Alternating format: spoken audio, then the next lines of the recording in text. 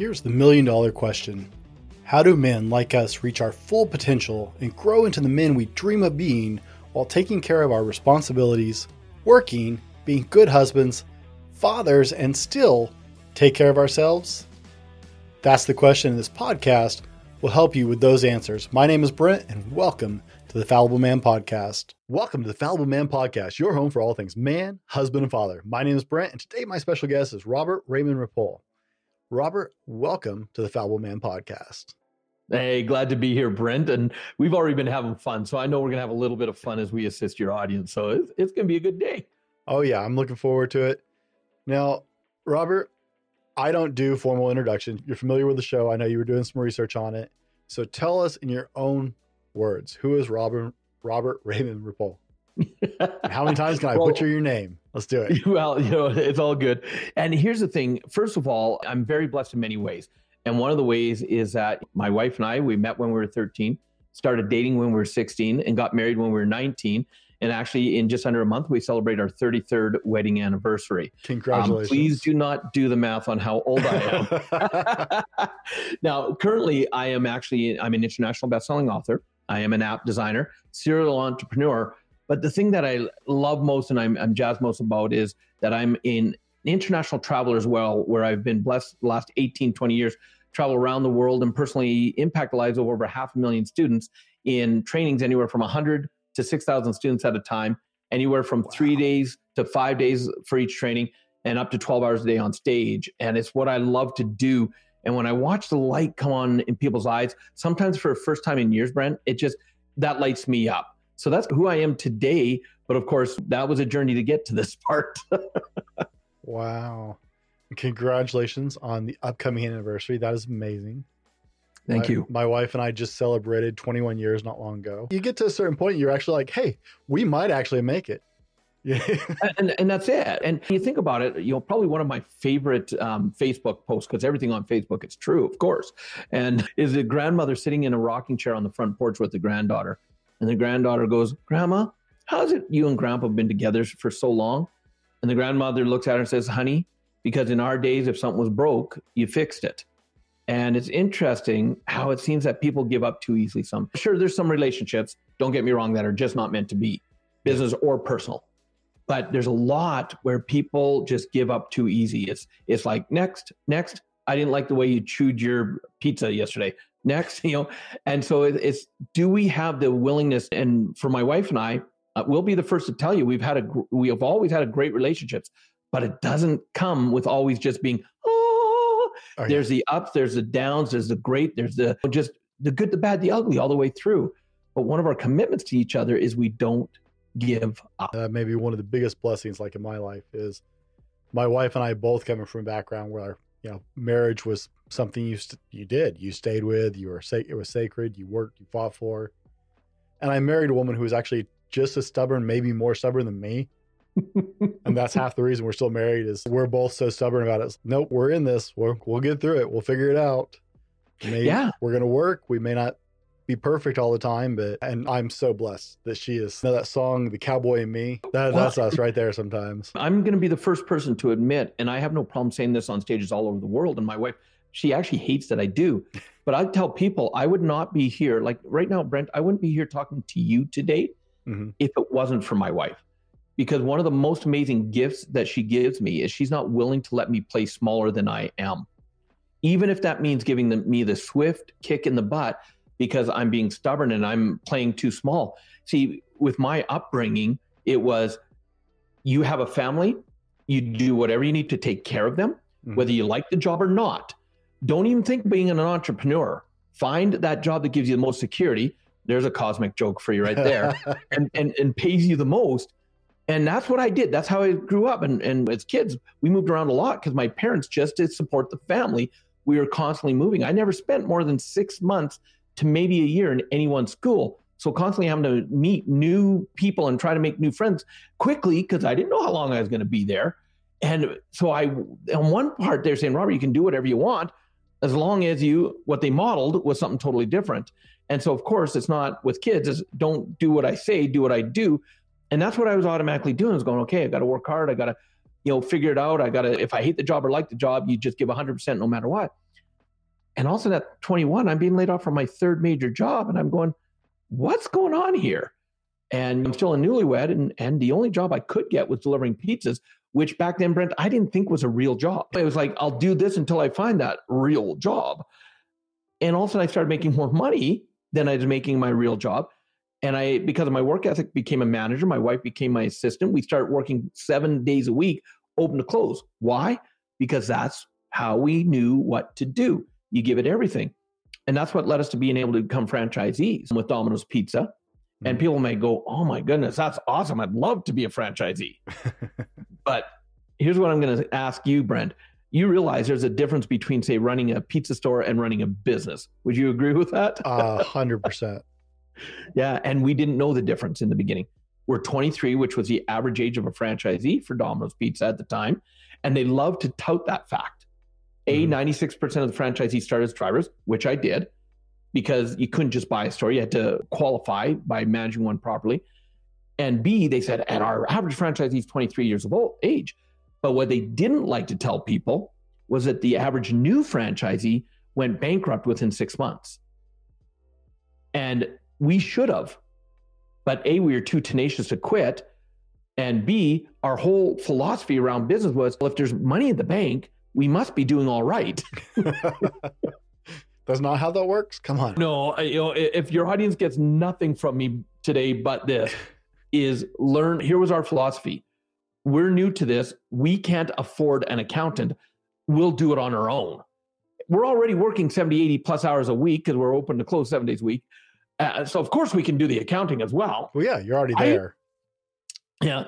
And 2 years later of not, when all of a sudden the government's going, hello, you're in business. There's this thing called, cash flow reports, book work. You have to actually send this into the government and pay taxes on it. And we're like, oh, we were forced to hire an accountant. And when they finally got straightened out, that was their first question. They said, how did you guys make it the last 2 years without having any financials? And we're like, there was still a couple of bucks in the bank. Not realizing we weren't taking much money. We were barely getting by. And that's when we turned that business around. But because you have to have the scorecard, you have to know, just like sports. You don't know if you're winning or losing if you don't have a scorecard. And we started to turn it around. But the problem was, now we were trying to keep up with the Joneses because we started making more money. And that's why at the 8-year mark, all of a sudden we're over $150,000 in debt personally and going down quickly.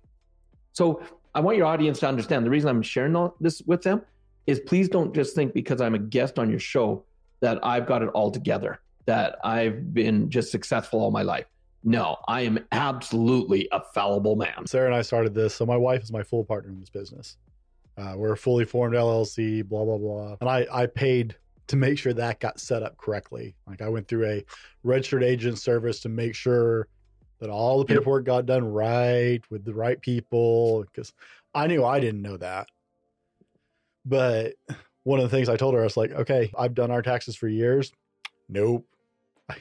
More businesses get fried on financials in the first couple of years is where they get, most of them lose it. Yep. So we are paying for an accountant. We're going to at least do our taxes through I can keep track of the books. My wife is a bookkeeper, so she helps with that. But when it comes to the actual ones I got to show the government, it's like, okay, I have you guys because I'm not playing that game. Oh, and a great accountant will save you way more money than they ever cost you. That's the key. If people really get it, is they're not costing you money. They'll earn you money by having a great accountant. Was it Rich Dad, Poor Dad, Robert Kiyosaki, right? Kiyosaki. Always a lawyer and an accountant. If you have nothing else, you need an attorney and an accountant. Totally agree. Right? Totally agree. Yep. I learned a lot reading his books. I've read several of them. Oh, yeah. I totally understand why I know nothing about money. I got it. Okay. Yeah, the last time Robert and I were on stage together was in Poland. We had 4,000 students at an event together. Oh, my goodness. And all being translated into Polish. So, and that's when you understand that what we're going through here in North America, it's not different around the world. We all have, I don't care your upbringing, I don't care what your culture is, any of that, where you're born, we all have the same crap going on in our head that holds us back. And so, business is a universal principle for sure. So, Robert, as we're digging in here, you had, and my audience knows that we use a website that helps match up guests and podcast hosts. On that website, we all have profiles, right? So people can see who we are and get an idea.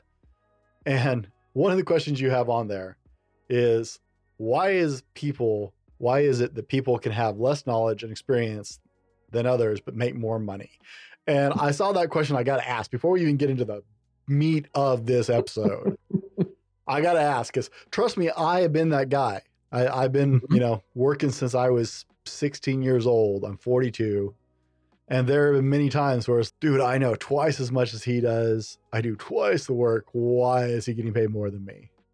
Yeah. And it comes down to, and it's not the education. Let's be clear on that. You're talking to a barely grade 12 graduate right here. What it comes down to is whether you're perceived as the authority or not. Because you can have all the greatest knowledge, and this is like the marketing thing of, if someone looked at you as being an authority, they're going to say, oh, they must know more, whether you do or not. So the question is, how are you positioning yourself? What are you doing to make yourself seen as an authority? And one of the things I want people to understand, though, Brent, is authority isn't just who or what you're doing. As an example, you host a podcast. So that automatically elevates your authority level. You write a book, that automatically elevates. There's practical things that you can do for people to go, oh, they must know what they're doing because look, they've got this and this. But it really also comes down to in you, your self-confidence, your self-belief. Who are you as the person that as you create the authority, that you're actually able to maintain it, hang on to it, and grow it? And from traveling all over the world, probably the number one issue, no matter where in the world I am, that everybody has, and I think you'll probably agree as well, as you've experienced it with people, is they battle with low self-esteem. And so you get people that go, I can't be an authority. Sure that I know more than them, but who am I? I'm just this regular guy or gal. No one would listen to me.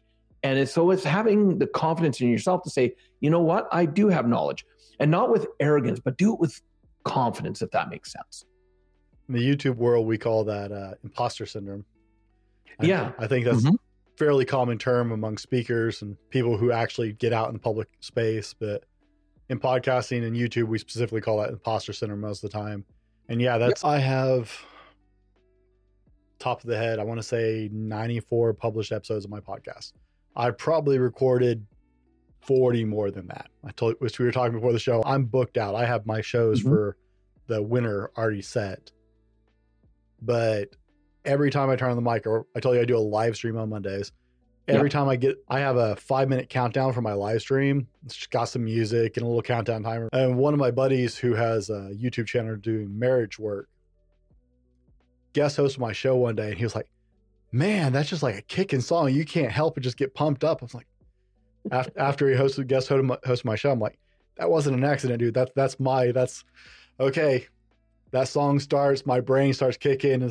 That's that psych up song, because I've spoken in front of 1,000 people on a live stage before. It's probably the biggest group I've ever, that was years ago. That didn't bother me, but getting on camera to do the live streams where I can't read my audience, I'm still taking that breath going, okay, pull it together, Brent. There, come on, you're in here. Let's do this. And I'm going to encourage you too, the day that feeling goes away, you might want to check in of whether you're now just comfortable and why aren't you taken to another level? Because, hey, before I get on stage in front of a new audience, I go through the same butterflies. I go through the same thing. I have a friend who's been a hypnotist, professional, done over 10,000 shows around the world. And he still does an hour. No one can be in the room an hour before his show starts, because he's got a whole sequence he has to go through to get himself in the space to be present and know that he's ready to serve them. It's not about him. It's about serving them. And so he has it down to where it's an hour. He needs an hour. And boy, you don't dare interrupt him, or else his show goes a little wonky. And so it's honoring that in once we discover what it is that allows us to truly be present and be there and really go. And that's where the other part of it comes in. The reason you're as good as you are is because you've done so much, the practice. So that's what so many people miss. They go, no, when it's time, I'll be good. No, you won't. You might be good, but you're not going to be spectacular. And so are you putting in the practice? Are you doing the work. And you talk about, again, being an authority, people go, how do I get to that level? People go, Robert, how do I do it? When they ask me that question, my response is, if you want to do what I do, you've got to be willing to do what I do behind the scenes. That's not seen. The boring as crap, the unsexy, monotonous work that allows me to be able to be who I am when I'm ready to empower my audience. Got to put in the reps, man. Got to put in the reps. There's no way around it. Robert, what's the biggest audience you've ever spoken in front of? 6,000 people in Singapore. Okay. Now, guys, 3-day training. Did you catch that? He has spoken in front of 6,000 people, and he still has to work up before the show. So if you get a few butterflies raising your hand at the team meeting, you're not alone. Right. Okay. Robert is a professional speaker, and he still has to get in the mindset and get ready for the show. So it's okay. That's normal for everybody. Oh. Don't think that's weird. Now, the deep show question, always. What's your favorite ice cream? Oh, so many. See, when I travel the world, one of my key things is when I'm done at a show, when I'm done a training, I want a nice steak, because I only eat white meat while I'm training, because I know, when I'm on stage that long, I want to make sure I have a nice glass of scotch, and I want ice cream. And so I love sampling all flavors. So there's no real favorite, because I just love ice cream. That's why it's my favorite question. It's the universal thing. I get lactose intolerant people who eat ice cream. Yeah. And people are always like, Robert, you got to come to here because we've got the world's best. I'm like, okay, prove it to me. And probably the best I've tasted so far was in Warsaw, Poland. Yeah. Oh my goodness. Oh, dude. I was just, and their ice cream balls are like just little things like this, just little ones. And so we're sitting there and we finally, it's 11 o'clock at night. We're down in Old Town Warsaw, and it's my first time in Poland. And so the staff's touring me around because they know I want to buy ice cream. And we find a little shop, and they do the cone, and they put that one little ball on top. And I'm like, and they're like, what do you mean? You want more? I'm like, and it's not cheap, but the staff's like, whatever you want. I had to stack 6 balls of ice cream in all different flavors, because I'm like, if you're saying it's the best, I want to savor it. I want to taste it. I want to know. And oh my goodness, because I love my ice cream. It's my downfall. I did a piece with Dr. Christian Heim from Australia, from Sydney, and he told me burnt fig and almond, some kind of delicacy by some world-class chef. They have it down in Sydney. It's her specialty thing.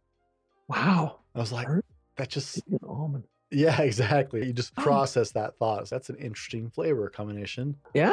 Huh. Yeah. I'm willing. I'll try it at least twice. Right? You can't do anything once. No, you got to try it at least once. Once is a shock, right? Yeah. Once is a shock to the system. You can't actually make clear. I always laugh at people. I'll try anything once. No, you got to try everything at least twice. See, I knew you and I had the same, you're almost at the same hairstyle as me, the aerodynamics, but you still got a little bit, you got the runway going down the center. Yeah. My daughters like it. That's their thing. I have my mohawk. Then how can you go wrong with that? I could care less. Like I used to shave it. I used to keep mine smooth, but according to some folks, I look menacing when I keep my head shaved. And this makes me more approachable, apparently. We're still trying to figure out who they are, but they say a lot, I've noticed. I've actually been told by a few different, if it was one source, I would have been like, I've been told by a few different sources in different age groups. Yeah. You look so much nicer with hair. I was like, thank you. No, not handsome, like nicer. You don't look quite as scary. Yeah. Never thought I looked scary. Okay. And look, if you looked at the pictures of me way back when I used to have a little bit of hair, I cringe at those photos. I'm like, what was I thinking? Because my wife for years been saying, you don't have much left, just shave it off. And I'm like, I was attached to the little hair I had. And also now I look back at the pictures, I'm like, ooh. I got to be careful though, because I got a lot of texture. My house head looks like a topographical map. So I have to be really careful shaving it. I actually had to stop for a while. I've had my head stitched close at least 10 times. Oh, wow. Okay. So I had to actually stop shaving it for a while. I've got have you seen they have them on social media, the commercials for Freedom Grooming is a razor made just for your head, like an electric razor. Okay. And it's the only reason I can actually shave my head again. Oh, wow. because Okay. I have so many scars back here that I was adding scars when I was trying to shave my head. I totally understand that. So Totally understand that. I know. And this is what your podcast is about, which is great, right? It's like, how did these guys get on this topic? Hey, we just did. It is what it is. we're guys, man. It's Yep.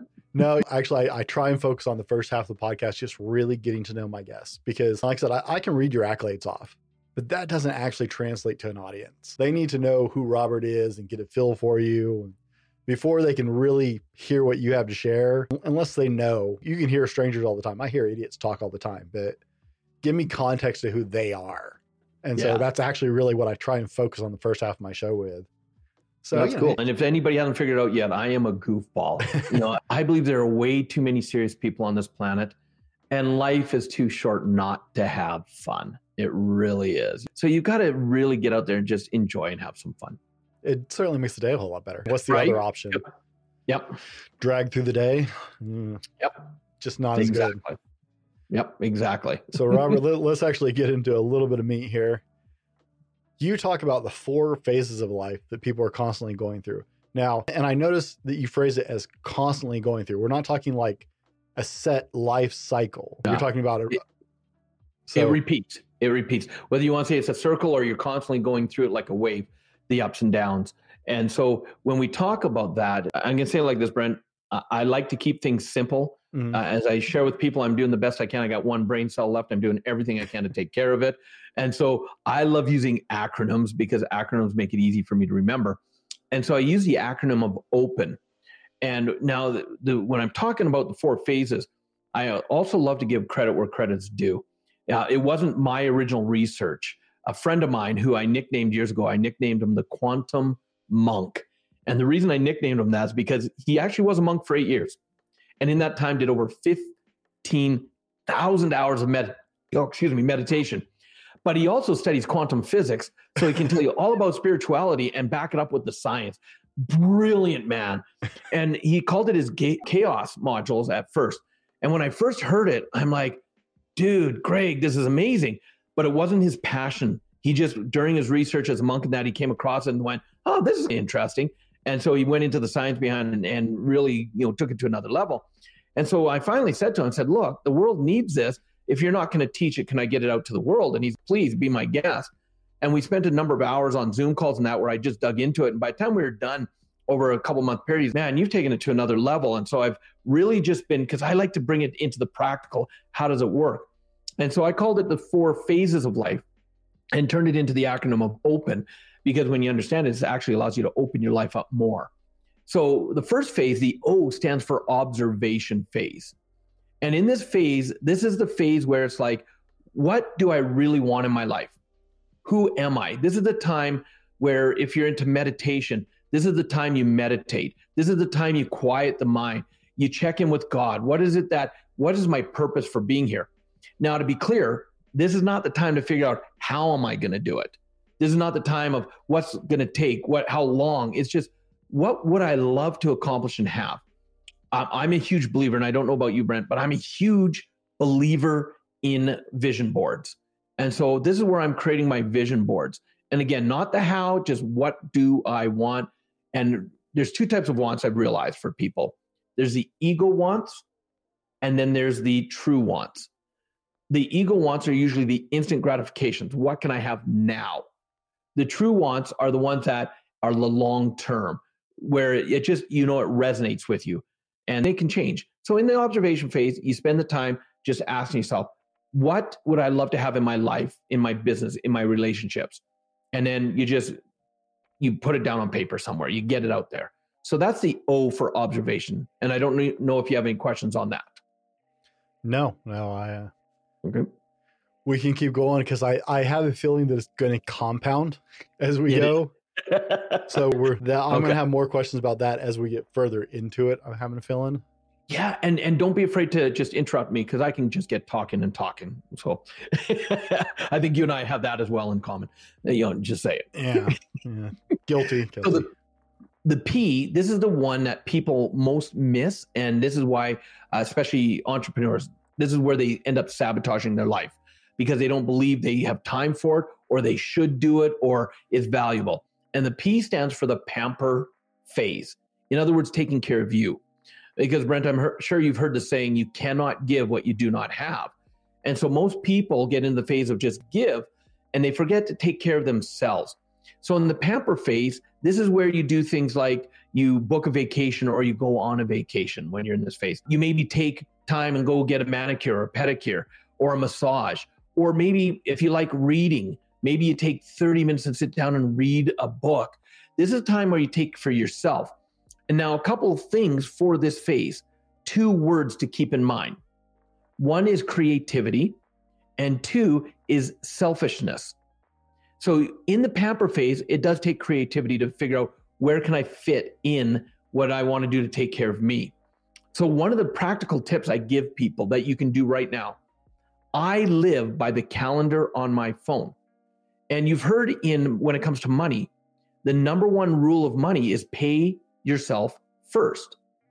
So my question is, if that's true for the rule of money, and isn't our time one of our most precious commodities we have? So why wouldn't you pay yourself first in your time? So before anything else goes on our calendar, my wife and I take our phones, we go into our calendar, and before anything else is put on there, we put in our pamper pieces. Time for each other, time for ourselves, time for family, our health, whatever it is. And so that's where you've got to be willing to feel selfish, because people will go, I can't do this. And I'm just going to say from my experience, please trust me. If you don't pamper you, you can't fully be present or pamper other people. And so that's where the creativity comes in. So one of the ways I used to do it for especially time for myself is people would ask me, Robert, when you were flying BC before COVID, when you were flying, oh, good, you got my joke. Thank you. I appreciate that. When you were flying on average 200,000 miles a year around the world, why were you taking the long flights to other countries instead of just being in Canada and US? 1, because I love meeting people in other cultures. But 2, it was for a selfish and creative reason. See, when I get on a 10-hour, 12-hour, 16-hour flight, the moment I sit in that seat, that's my time. That's Robert's time. I do not connect to the internet, even if the plane's got it, and I do not do business. I love watching movies, so I watch movies. I love reading, so I read books. I eat great food and I drink great wine, because I know the moment I land in whatever country I'm in, the next 3 to 5 days, I'm on stage giving. Because for me, it's all about my audience. So if I can't take care of me, how can I take care of them? So the pamper phase is absolutely crucial and critical. And then that leads into the 3rd phase, which is the E, which stands for energy. In other words, get her done phase. This is a time, like when you probably have days where you're doing podcast after podcast, because maybe that's your day of doing it. And so in the energy phase is when you do the meetings, you do the scheduling, you do the emails, everything that needs to get done in that time. And this is, again, why the pamper phase is important, because when I'm in an energy phase, Brent, I can go for 18 hours. And now when I'm done, am I tired? Absolutely. But am I burnt out? No. See, because I've been taking care of myself, I know once I'm done an 18-hour day, I'm going to have a great sleep and be ready to go again.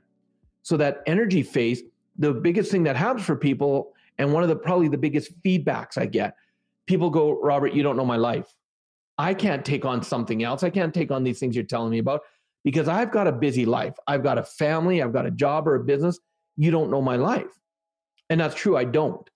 But in my research, what I've discovered is people have become really good at being busy.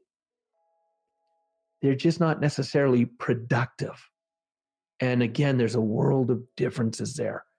And so the second thing I put on my calendar, because again, I want to make sure your audience knows some practical things that they can do right now. After we put our pamper pieces on, then the second thing I got put on my calendar is what's called focused time. And depending on what research you go by, it's different for everybody on how long you can truly stay focused before you start getting distracted. I know for me personally, an hour tops before I start getting distracted in other things. So I will actually put on my calendar, maybe because I'm writing my new book right now, from 10 to 11, write book. And in that hour, I come in so focused, no other distractions, that over the years, I've realized that 1 hour, and I want everybody to listen to this, because if you think you don't have time, I'm about to save you time. What I've discovered is 1 hour of me being productive is actually equal to about 6 hours of me being busy. I hope you get that. Because that just freed up time right there. Actually, one of the things that I've been trying to really, the pamper time is something I've been working on. This concept of self-care has been a big thing for me as I've been growing my business. And I definitely was one of those people who was like, I'm already busy. My life is so much busier than it used to be. And yet I still manage to make time for things I want to. So I don't think it's incredibly busy. Comparatively, but other people were like, you're busy. I was like, yeah, but what do you want to do? Let's talk. And even when I was flying 200,000 miles a year around the world, because I didn't pay attention in the beginning when I first became a trainer, I was training so much. I was only spending, and this is before I even went outside of North America, is I was training so much, I was only at home on average 2 days a month. And in 2008, I was so burnt out. And because I hadn't been taking care of myself, I herniated a disc. I went through 2 back surgeries. I had to take a year off because I was so burnt out. That 1 year turned into 3.5 years off because not only did I go through the back surgeries, but I also became comfortable. See, I haven't had to work for money since I retired at the age of 32 originally, 20 years ago, because I learned how to get my finances working. So I all of a sudden got comfortable, and 1 year turned into 2 years, and I became back into the old negative non-supportive habits that I had before I started growing myself. And all of a sudden it was like, wow, I went from overliving my passion to not living it at all. Bad, both sides. Right. And it was a life-changing event that taught me, Robert, you have to teach again. You have to train. It's your gift because it can be gone in an instant like that. And so knowing I would not put my body through the same thing, when I came out of retirement, I said, I'll do 20 trainings a year maximum instead of 40 or 50.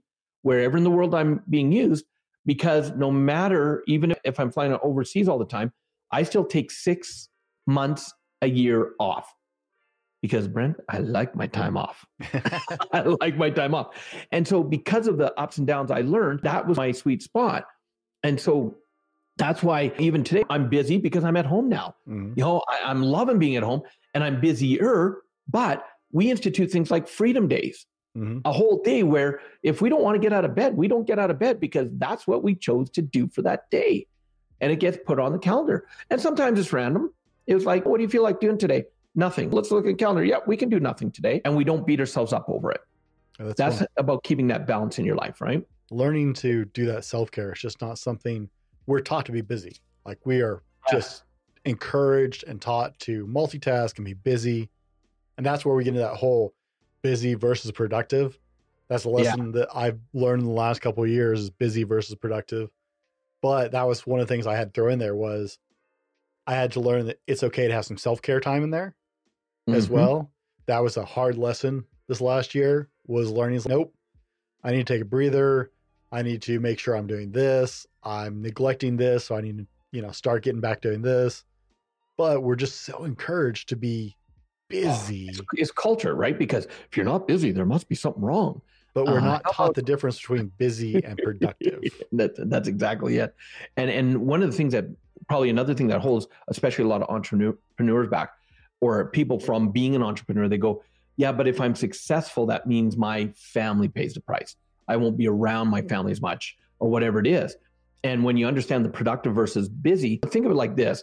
Brent, I know you've had this where you've been having a conversation with someone and sure, you're there with them physically talking to them, but you can tell either they or you, your mind's 1,000 miles away on something else. See, and that's what most people, they think then it's about the quantity of time I'm spending with my family and I'm just not having enough.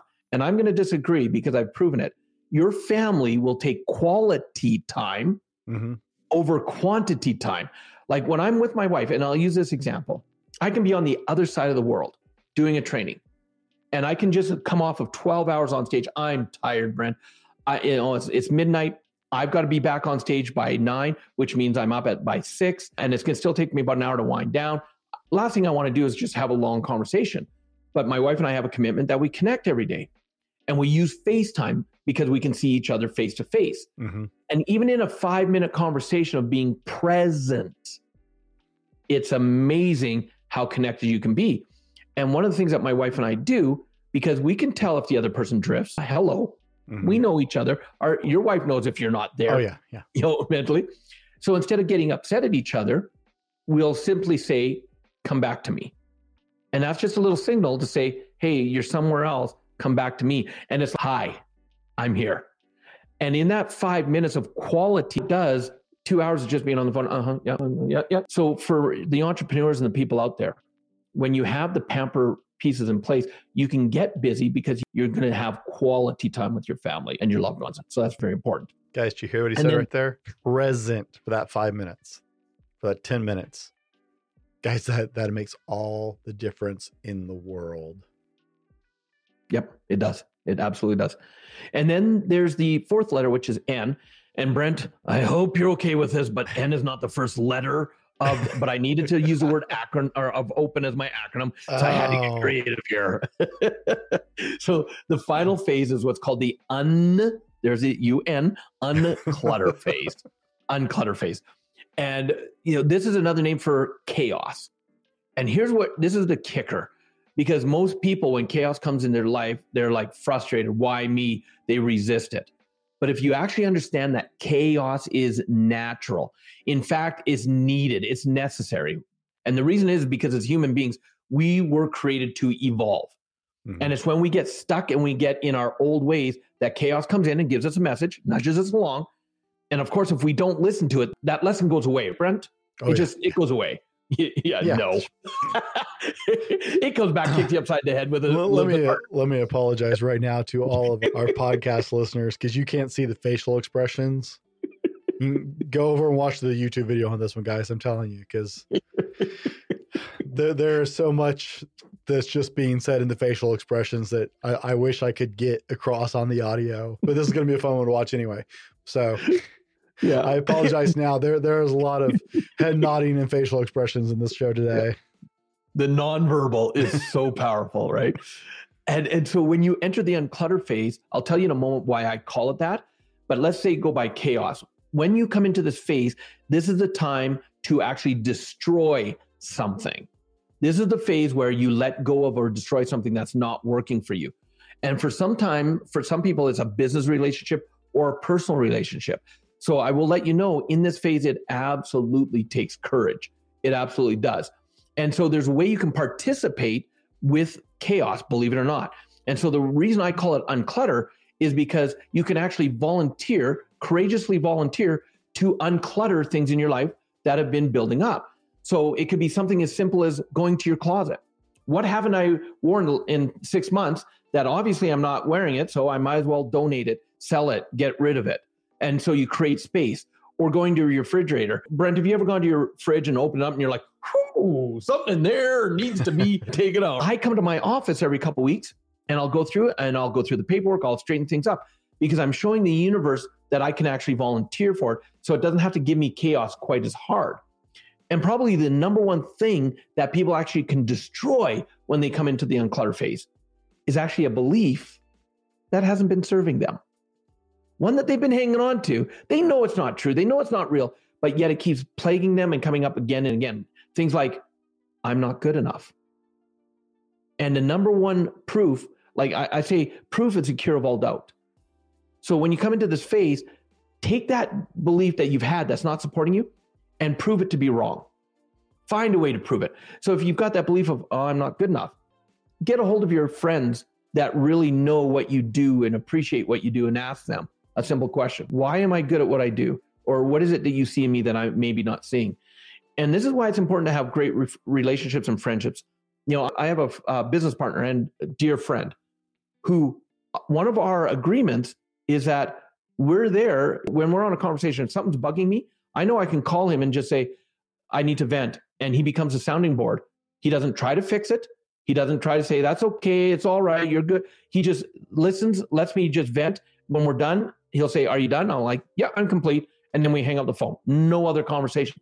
Because those are the kind of people I want in my life where there's times I don't need it fixed. I just need to let it out and vent it, knowing that the other person's not going to take it personally. And they're not going to go, oh my God, what's going on with him? He's crazy. He just went nuts. That's because we all go through this. That's a great trick with your spouse, by the way. It is. Yeah. Yeah, it absolutely is. And you and I could share some processes that help people, especially when you're in the heat of the moment and you're pissed at, say, the other person in the relationship. There's things that you can do to, take that energy and allow it to fade to where you can actually be productive and come to a solution. So these are the things. So you've got to, going back to my friend, the quantum monk, I love what he says. He says this. He says, instead of being willing to live life, courageously allow life to live you. Because probably the biggest cosmic joke out there is thinking we have any kind of control. Right, Brent? Because we don't. You have control you have choice of how you respond to what's going on in your life. But if you think you're going to control everything that's happening in your life, that's one of the reasons you're going to struggle. And so once you go through the unclutter phase, guess where you go? Right back into the observation phase, which allows you to go, now what? My two favorite words, what's next? I've used those so many times in my life to keep from playing the victim for too long, because I still play the victim sometimes. When I also say, okay, what's next? Then all of a sudden that gives me the clarity to say, where do I want to go? What would I like to achieve? What would I like to do? And I go through the phases again. I'm a deep why person. That's my favorite all-time question. I can go for just a vicious depth into the why. Yeah. My friends hate me for that because they'll be like, I'm going to do that. Why? Because no, why? No, that's what you're going to do. But why are you going to? So many people have no clue why they're doing the things they are doing. It's unreal. Yeah. Why are we busy? Because I'm busy. But why are you busy? Let's really look at that. Let's answer that question. So what's next is a good question. So where do you find people get stuck in these? Because I'm listening to it, and we can let the N slide on the acronym. It works.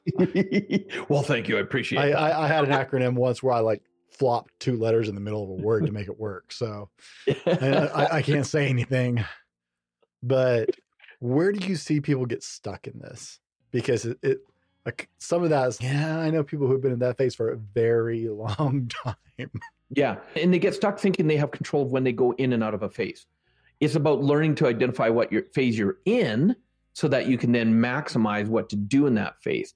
Because there's times when you're thinking you're in the energy phase, but really you are in the pamper phase. And you got to be willing to go, okay, I'm walking away. I'm taking a break because obviously things aren't going right now.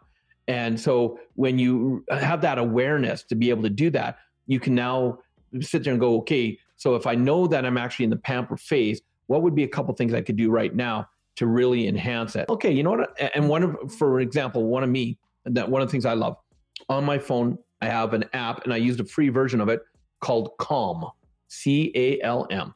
And I love the sound of rain. And so I put my earbuds in and I take 20 to 30 minutes. I'll sit down and I'll listen to the sound of rain. It takes about 5 to 10 minutes for my mind to quiet. But then all of a sudden I get rejuvenated because now that my mind's quiet, I go in such a peaceful place that all of a sudden that's where clarity comes to me as well. And all of a sudden after that 25, 30 minutes, I can take the earbuds out and then I can go again. Because I tend to go from that right into a high impact energy phase. But I thought I was in the energy phase already, but I wasn't. And so I have to take the step back, realize, yep, I'm in the pamper phase. What can I do? You know what? I'm going to go for a walk. What else can I do? I'm going to do this. What else can I do? And when you identify and you do that, it's amazing what you can accomplish. So I hit the motorcycle. That's my 20 minutes of rain. I'm calling on all men right now to stand up and stand against this horrific crime. It is estimated over 300,000 children are being sex trafficked in the United States alone every single day. I want you to get on your social media. I want you to follow savinginnocence.org or fightforme.net. Both of these charities are working to end child trafficking in the United States and abroad.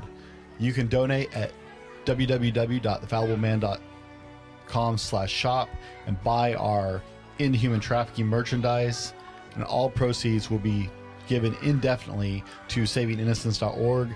You can also go to www.savinginnocence.org/donate and donate directly to Saving Innocence. Men, it is time for us to fight and stop this horrible thing known as human trafficking. All right, Robert, I like to ask all my guests, what's the best purchase of $100 or less you made in the last year that's had the biggest impact on your life? Oh, wow. Best purchase that had the biggest impact on my life. I'm going $100 to or say, less. and this may sound odd, but I'm going to say it's going to be my wife and I just bought for our brand new puppy a great little vest that goes on that has saddlebags for her, and it has the poopy bags right off the back, so we don't have to worry about it. Fair play. Hey, that's what it is for everybody. It's just to find that thing that's just, you know what, this is the. Like I said, my wife got me that freedom grooming thing so I could shave my head again, and it was a little over $100. But oh my goodness, best Christmas present I've had in years. And that's it. When you find those little things, and my wife loves Marketplace. She's a Marketplace guru when it comes to finding great deals. Oh my goodness. I tease her about it. Let's also sell stuff on Marketplace. But I'm always, I'm like, how much did you get that for? Oh my god. And it's some great stuff. So yeah, always great deals out there. My mother-in-law is like the queen of eBay shopping kind of thing. If I want to get something cheap, I'm like, Mom, I need to do this. And she's done. Like a day later, I'm like, I didn't need it now. I need to start looking for it. Like I found 4 and I got it from this range to this range, but this one you got to drive a little farther. Did you do anything else yesterday or just search for that one thing? It's amazing though, because she can find it. Yep. And she'll get you a good price. I am curious, Robert, you talk about the 4 currencies in life, and I think it does play into before we started this, I asked you if they really played together, and I think it's really going to translate into what we were already talking about. So what are the 4 currencies in life? Yeah, the first one is what most people think about when you talk about currency, and that is money. Mm-hmm. And what I've learned in the research is that everybody has a phase or a level or a zone that they're in, where if they have too much money or too little money, as long as they're in between, they do fine. And too much money in your life is actually something called affluenza. And what that means is when you have too much money, you're there because you start doing silly things with your money, buying things you really don't need, but more importantly, making investments that without doing your own due diligence, and then being shocked that you lost the money. Like, how did that happen? Why did this happen? And then, so too much money is called affluenza.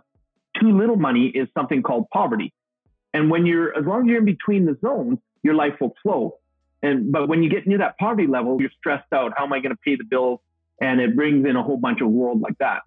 Everybody's zone is different, Brent, and everybody's zone will change as they change. When my wife and I were young and Domino's Pizza franchisees, our poverty level was around $40,000 a year. If we were right around there or less, boy, were we stressed out beyond belief. Mm-hmm. And our affluenza level was about $100,000 a year. It seemed like every time we made a little bit more than that, we started buying more toys or doing bad investments and losing a lot of money. Now, today, I like my lifestyle, and I love how I live. My poverty level is around $200,000 a year, and my affluenza is around $1 million a year. So it's always changing. As you grow, it grows as well. So that's the first currency of life. Second currency is the one that we all have the exact same amount of, and that's the currency of time. I believe your time is one of your most precious commodities. When you have too much time on your hand, it's boredom. When you have too little time on your hand, you're stressed out. And this ties into what we were talking about, where people being productive versus busy. This is where this really ties in. So especially in the energy phase, your time currency is the one that people really wonder about. And I'm going to tell people from my experience, because I've been on all sides of the coin, you can absolutely design and have the life you really want with the quality time you want to have time off. Remember what I said earlier in the interview. When I came out of retirement, my one goal was I still want 6 months a year off to have time to do with family whatever I want to do. And how many people would love that kind of lifestyle? It didn't just happen. Yeah. We created it. My wife and I love going like backwoods country or camping off in Crown Land and getting our quad out and getting side-by-side out and just going through and being with family. And so we'll take a week and a half doing trips like that. We just love to have our downtime, and our animals mean everything to us. So we love having that. And so our time, that's why we utilize the pamper on the calendar first, focus time on the calendar second, and then everything else can be work if I really wanted it to be, because we know we're taking care of the other thing. So that's the currency of time. The third currency is the currency of fame. And have you ever noticed, Brent, that when fame, and let's use movie stars and big singers as an example. All of a sudden, someone's thrown into the limelight. They get this fame that they've always wanted, and all of a sudden, their life gets destroyed because they can't handle it. Whereas someone else can get the exact same kind of fame, and they seem to handle it really, really well. So when it comes to the currency of fame, the question is who are you in that fame? Can you be true to yourself? And this was a life changer for me years ago when I heard an interview with Jennifer Lopez, and the person interviewing her said, Jennifer, you're a powerhouse, you're a singer, a dancer, an actress, you got all this great stuff going there, but you're also seem to have great family connection and relationships. How is it you can do both? And she said, easy, I'm just me. But when I'm in business, I'm J-Lo. That's my persona. I'm just me, but I'm J-Lo. That's my persona. When I'm at home, I'm just Jennifer. That's it. I'm just Jennifer to my friends and family.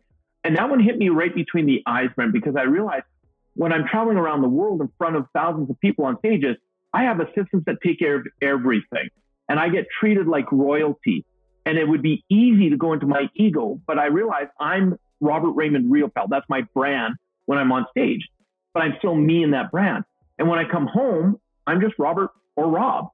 And my wife and I have a running joke. When I come home from a trip overseas, she'll look at me and she'll go, honey, you're home now. No more assistants. Go take out the garbage. And I love that because it keeps me grounded. Can you imagine sitting around the campfire and I can be with family and I look at one of my brothers or my sister and say, hey, don't you know who I am? I'm Robert Raymond Riopel. Go get me a beer. They clue me in very quickly that I'm not all that. And so when it comes to the fame, it's about really being true to who you are in that whatever level you've elevated yourself to. Because there's times, like I said, I'm a goofball, Brent. That's who I am. And I bring that to everything I do. When I'm on stage, I'm the exact same way off the stage. So it's not, and this is what, this helped out one of my mentors years ago. He said, Robert, never be afraid to meet any of your students somewhere in the world and have to figure out who to be. Because if you're just you the whole way through, then you're good. And I'll tell you, I've met students in the most amazing places. And some of them are shocked. They're like, wow, you are just the same way. And I'm like, yep, I am. So that fame is how you handle it. Who are you as a person? And so that's the third currency. And the fourth currency, this one is the one I really work on now. This is the one I put a lot of my focus on. And it's the currency of experience. How are you going through life? Are you existing, or are you actually truly being present and experiencing your life? All the good, all the bad, all the ugly, all of it. Are you truly experiencing it? Probably the worst thing that could happen for me is when my days are done, to look back on my life and go, I really do. Versus being able to look back and go, wow, did I ever experience life? And I am so glad I got to live it. See, so when it comes to the experience, everything I do now, when I do masterminds, I love running high-end masterminds. But when I do a mastermind, I don't just bring people in and say, hey, let's sit down and mastermind. We make it an experience. January 2020, I flew to Florida, had 8 of my students meet me there. We hopped on a private jet, flew to the Bahamas, spent all day at a beautiful Sandals resort, breakfast, lunch, and dinner, masterminding all day long on the beach, making it an experience. That night we flew back to Florida and we wrapped up the next day. And I'll tell you, because we had the experience, people went deeper. They connected. The 8 people and myself, we're all still friends, and we do business together today, 2.5 years later, because of that experience. So those are the 4 currencies of life. Wow. You were talking about fame. I'm far from famous at this point, but I had one of my very first guests. We got to the end of the interview and we were talking afterwards. He's, man, I love this persona. And I'm like, and I was talking to my wife afterwards. I'm like, and I didn't want to, it was still imposter syndrome. This guy was way above my podcast. I was barely doing podcasting. And I was like, yeah, he made this comment. And at the time I just kind of smiled. I was like, yeah, right. I didn't get it at all though. Like I had to ask my wife because I'm like, I don't understand. She's like, this isn't a persona. She's like, I know that. Yep. But your look gets a little extreme, dear. Some people think this is, but I had one of my coworkers go out with me one time. We were just hanging out outside of work. And he's like, dude, you are the same person at work. You're the same person at home. I was like, thank you. That is the goal. That's the goal. This is me. Yeah. And knowing the training industry, because I've been blessed to train thousands and take their knowledge and impact people around the world. And my number one rule is with them is be whoever you are, be that way on the stage and off. because I've watched so many people, the big names that you would see on stage and people are like, wow. And then the moment they step off the stage, they turn into someone else. Mm-hmm. And when I started training, my wife started doing logistics and running the big events. And everybody wanted to get to know me and be nice to me because I could help them get on stage and all that. And so we'd be at an event and I'd have a guest speaker up. And as soon as they step off stage, they didn't know who my wife was. So at the end of the night, I'd go, honey, tell me, how did they treat the staff when they stepped off that stage? And it always blew me away how some people, they just become, they seem like Mr. or Mrs. Charismatic. I'm the most caring person in the world. I love everybody. And the moment they step off stage, they turn into real jerks to the staff. And that doesn't work for me. Yeah. Because my second rule I teach all my trainers is I say, I don't care who you are.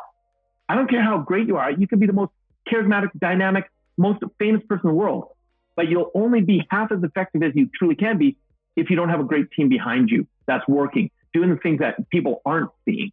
And so always respect. And I came from the arena of being a full-on volunteer and working behind the scenes at events. So I learned and appreciate every aspect of that. And so when people started figuring out who my wife was, then all of a sudden it's, and she's now I got your number, because she can read people like crazy. So I was like, yeah. Robert, what do you want people to take away from today? I believe probably the greatest gift, and this is my personal belief, Brent, and people don't have to believe it, but I believe that the greatest gift that anybody can give this planet is to be themselves, whatever that looks like. And so when you're yourself, either people are going to like you for who you are or they're not. And the key to understand is if they like you for who you are, that's awesome. If they don't like you for who you are, that's awesome. Because, and I can only go from my own experience, how much time when I was a full-on people pleaser, how much time, energy, and money I wasted trying to be something else for someone to like me. Wow. When I look back today, I go, how did I ever do that? And so I'm still blown away today by the people attracted to my energy because of who I am instead of who I'm trying to be. And when people like me for who I am, not who they want me to be, it's just more freeing. It's like a weight lifted off your shoulder. So that they can take one thing away. I'd say, be you. Robert, you got the podcast. Now, if you guys are enjoying listening to Robert, he has a podcast too, Success Left a Clue podcast. Correct. So if you want to dig in. I will tell you, I haven't recorded an episode in over 3 years. And here's the reason, because it was while I was traveling around the world. Of the 103 episodes, 4 of them were interviews. The rest were me just sitting in a hotel going, hey, I was thinking about this, so I thought I'd just verbalize it.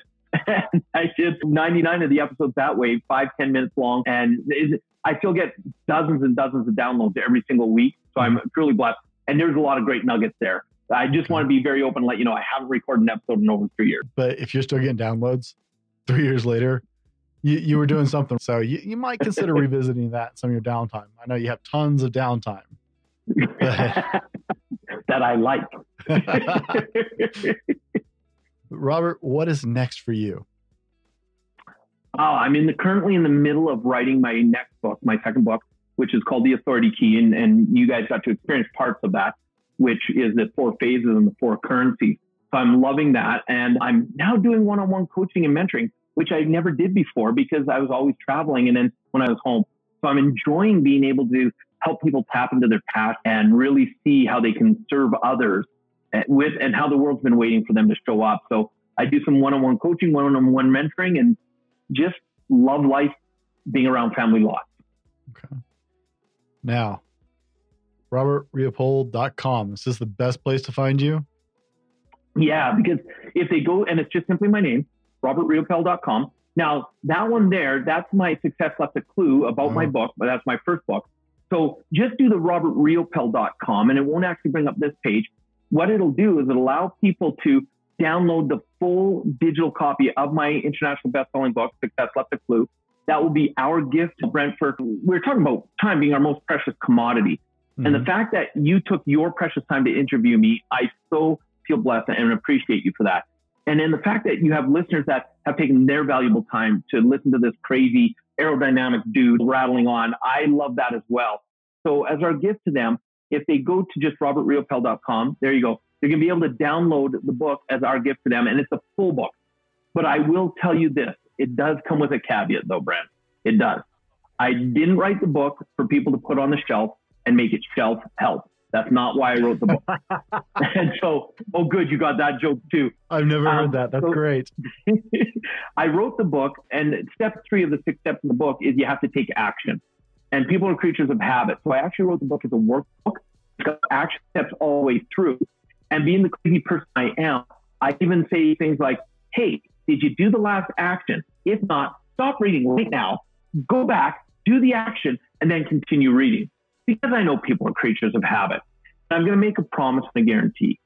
If they download the book, read the book, and do the action steps, their life is going to go to another level.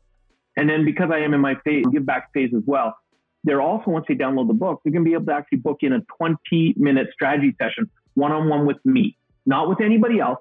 And I don't do any selling on it. It's just they fill out a questionnaire before they get on the call with me, once they schedule their time. And then I get to laser focus in for 20 minutes and say, hey, you're stuck here. This is an obstacle. Here's what I suggest. Do this and this to get through it. And I'm able to really, in 20 minutes, deliver a ton of value to them. So that's one of the things I'm doing if people want to come find me. Guys, Robert goes all over the world training people, and he's offering you 20 minutes of his time, which in his world is a huge thing.